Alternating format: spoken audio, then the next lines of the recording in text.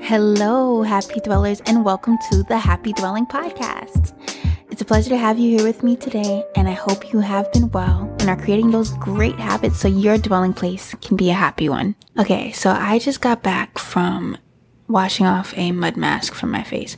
I don't know why I thought it was a good idea to try to put a mud mask on my face before I started recording this podcast, but I did.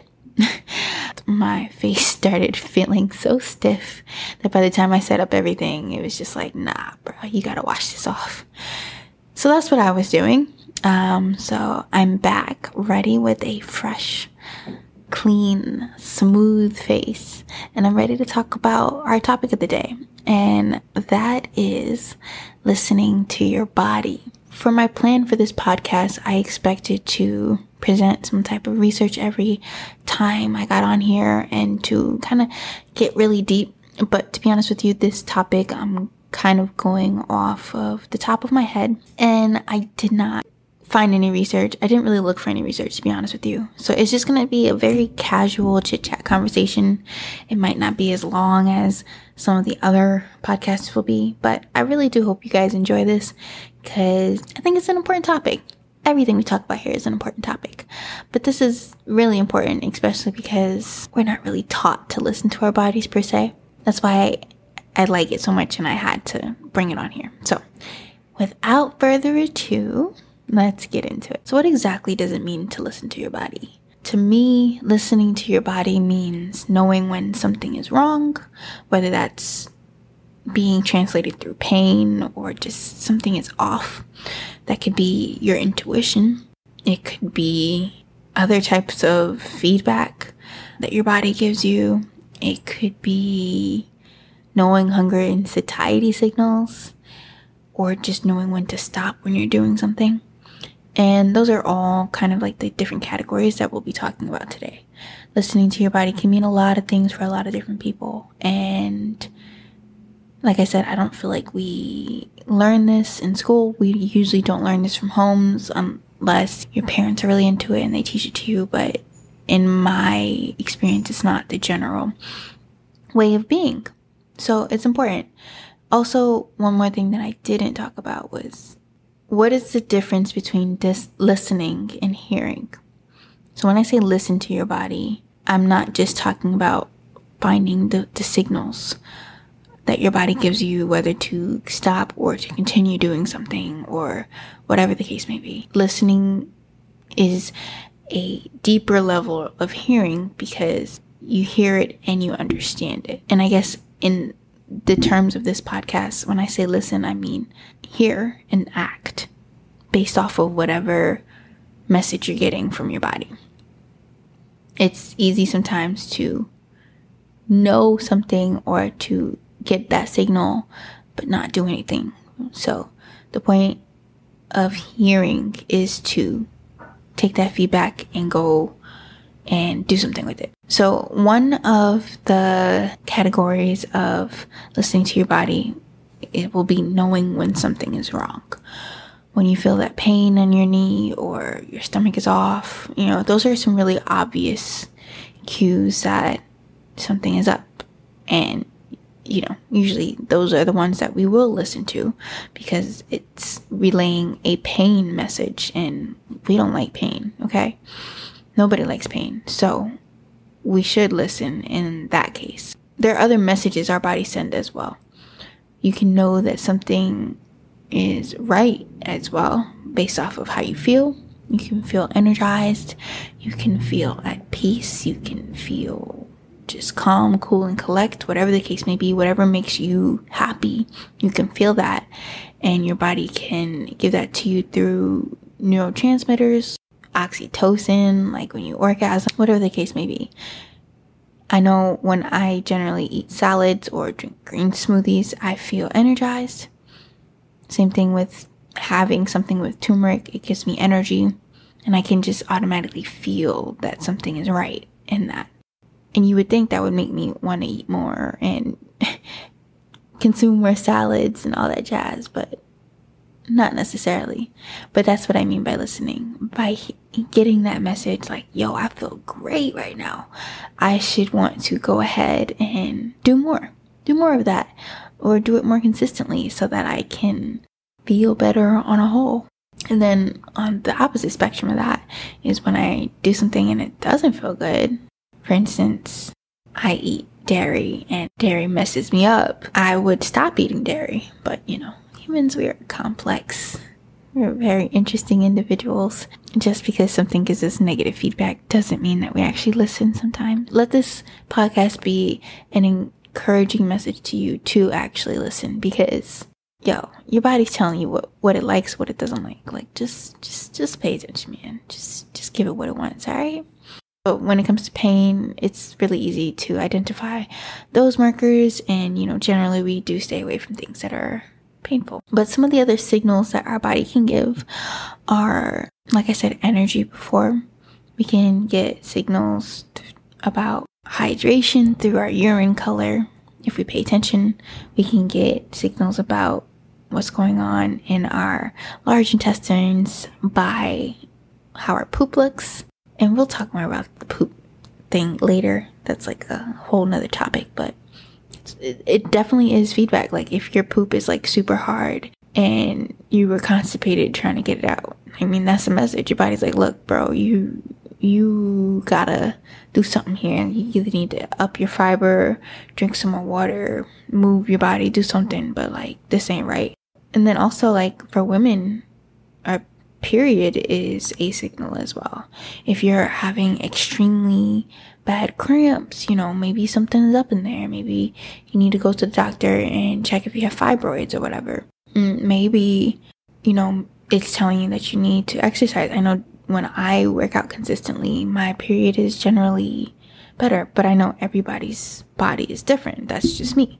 But your period is definitely a signal as well. Sometimes they're heavier, sometimes they're lighter. Sometimes the cramps are more intense, sometimes there are no cramps. If you pay attention to see what it is that you were doing when you had no cramps, just try to do that some more, because, hey, obviously your body liked it, whatever you did, so do it. And if you're getting messages for the opposite, maybe do less of that other thing. But when it comes to listening to your body, I think a lot of people probably think about being still and being present within your body. We are bombarded literally with entertainment, with things to do pretty much on a daily basis and on a minute by minute basis. Like, it's so easy to pull out your phone and play a podcast or listen to some music while you're doing something. We don't really a lot of times get a chance to kind of like sit with ourselves. And that kind of stops us from being able to actually listen to our bodies, because we can't listen if we're not still or quiet or actively trying to listen. If we're trying to distract ourselves with everything else, whether it be social media, TV, whatever, it's going to be hard for us to actually pay attention to some of these signals, because not all these signals are physical. We are dynamic beings, and we're not just our body. We are our mind. We are our spirit. And, that's why I named this podcast Happy Dwelling, because we do want to take care of our bodies through healthy living. But like I said, there's more to us, and there's spirit, there's our mind, and all of those things combined help to make us who we are. To be honest with you, if your mind isn't good, then your body isn't going to be good. A lot of times when your mind isn't good, it'll show up in different physical ways, whether you have GI problems or you have a headache, whatever the case may be. A lot of the times it goes hand in hand. This is really important that we actually learn as a society, honestly, to, hey, it's okay to not fill every second of the day with something so that you're not being with yourself. A lot of the times when it comes to mental health and things of that nature, you're not going to be able to ask the right questions to yourself or reevaluate what took place unless you have that time to sit with yourself. For me, that's like journaling. If I sit down and I journal, like, we're good. And I know that's not everybody likes to journal. But it's just an example of something that you can do to help you sit with yourself and just kind of like observe and think about what went well, what didn't go well, what can I do to change it in the future. Sometimes we get messages from our body that might not necessarily come from our body. And by that, I'm talking about through our gut microbiome. If we have a certain ratio of bad to good bacteria, or let's say, for instance, we are used to having sweets at night after dinner, we train our bodies to want certain things and to crave certain things. And like I mentioned before, the gut microbiome also can hijack your neurological system and tell you, hey, I want some of this right now. And you think it's you that really wants it, but it's the gut bacteria they're trying to feed off of you. But the point I'm trying to make here is when you listen to your body and you hear what the body is telling you, it might not necessarily be the right thing too. So there's a difference. Sometimes when you actually know your body well enough and have actually actively sat and listened and meditated on the things that you have heard or the messages that you have received from your body, you will be better able to understand the differences between this is a good thing that I should be doing because my body is asking me or telling me that this is a good thing versus, oh, well, I want this thing because my body is telling me that it wants this thing. That could, like I said before, just be because you've created a habit of doing something and your body expects it or your gut microbes expect it. That's important to keep in mind too. Another thing I want to talk about is like muscle soreness, right? For the longest, I did not want to work out. I hated it. And I hate even letting that, saying that out of my mouth because words are powerful. But I'll be honest with you, that was never my thing. I wasn't really encouraged as a child to engage in sports. All I really did was the choir. Not that I'm like a crazy good singer or anything. It's just that was the environment that I was in.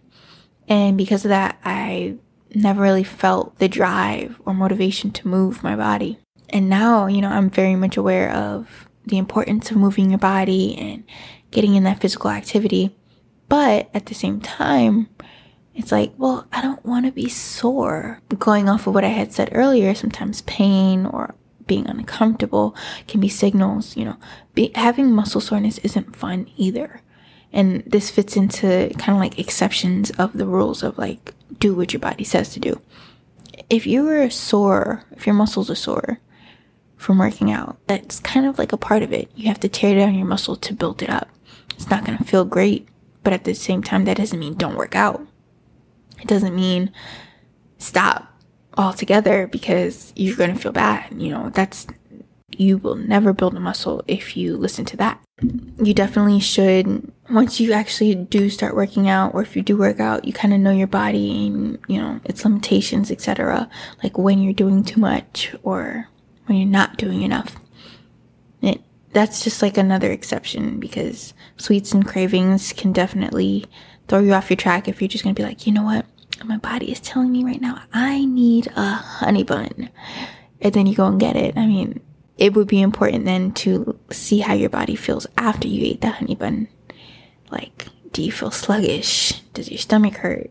Are you feeling kind of like gross? Those are also signals. Yes, you might crave something that isn't good for you, but how does your body feel after you have consumed it? And I guess it's like the opposite for like vegetables, right? Nobody craves a salad per se, but after you have that salad, you feel great. And because of that, you should try to eat some more salads. Another topic under this listening to your body is like knowing your hunger and the satiety signals, right? A lot of us, especially in America, we will be given like this humongous plate of food and are expected to finish it. I also know in like Caribbean households, like if you go over somebody's house and they give you food, you better eat everything on that plate. I don't care if you're full. I don't care if you ate before you came. Like, it's considered rude if you don't. And even outside of like that example, a lot of us have that mindset. Our parents tell us don't waste food as we grow up. And, we have this impression that we're supposed to eat what's in front of us. And the problem with that is that, yes, I hear you. We should not waste food. But at the same time, we shouldn't overeat just because there's more food on our plate than our bellies can really handle. Like, overeating isn't cute either, because now you're creating a habit of getting too many calories that your body doesn't even need. And then what happens to that? It could turn into fat, it could raise your blood sugar, etc. If you don't need that, if you're ignoring your body's signal of I'm satisfied, then you could totally be like creating negative habits that are going to be harder to break and just not as good to have on a whole. What's interesting though, I went to Fancy this past week, and for those of you who aren't in the nutrition space, Fancy is like a huge conference for dietitians.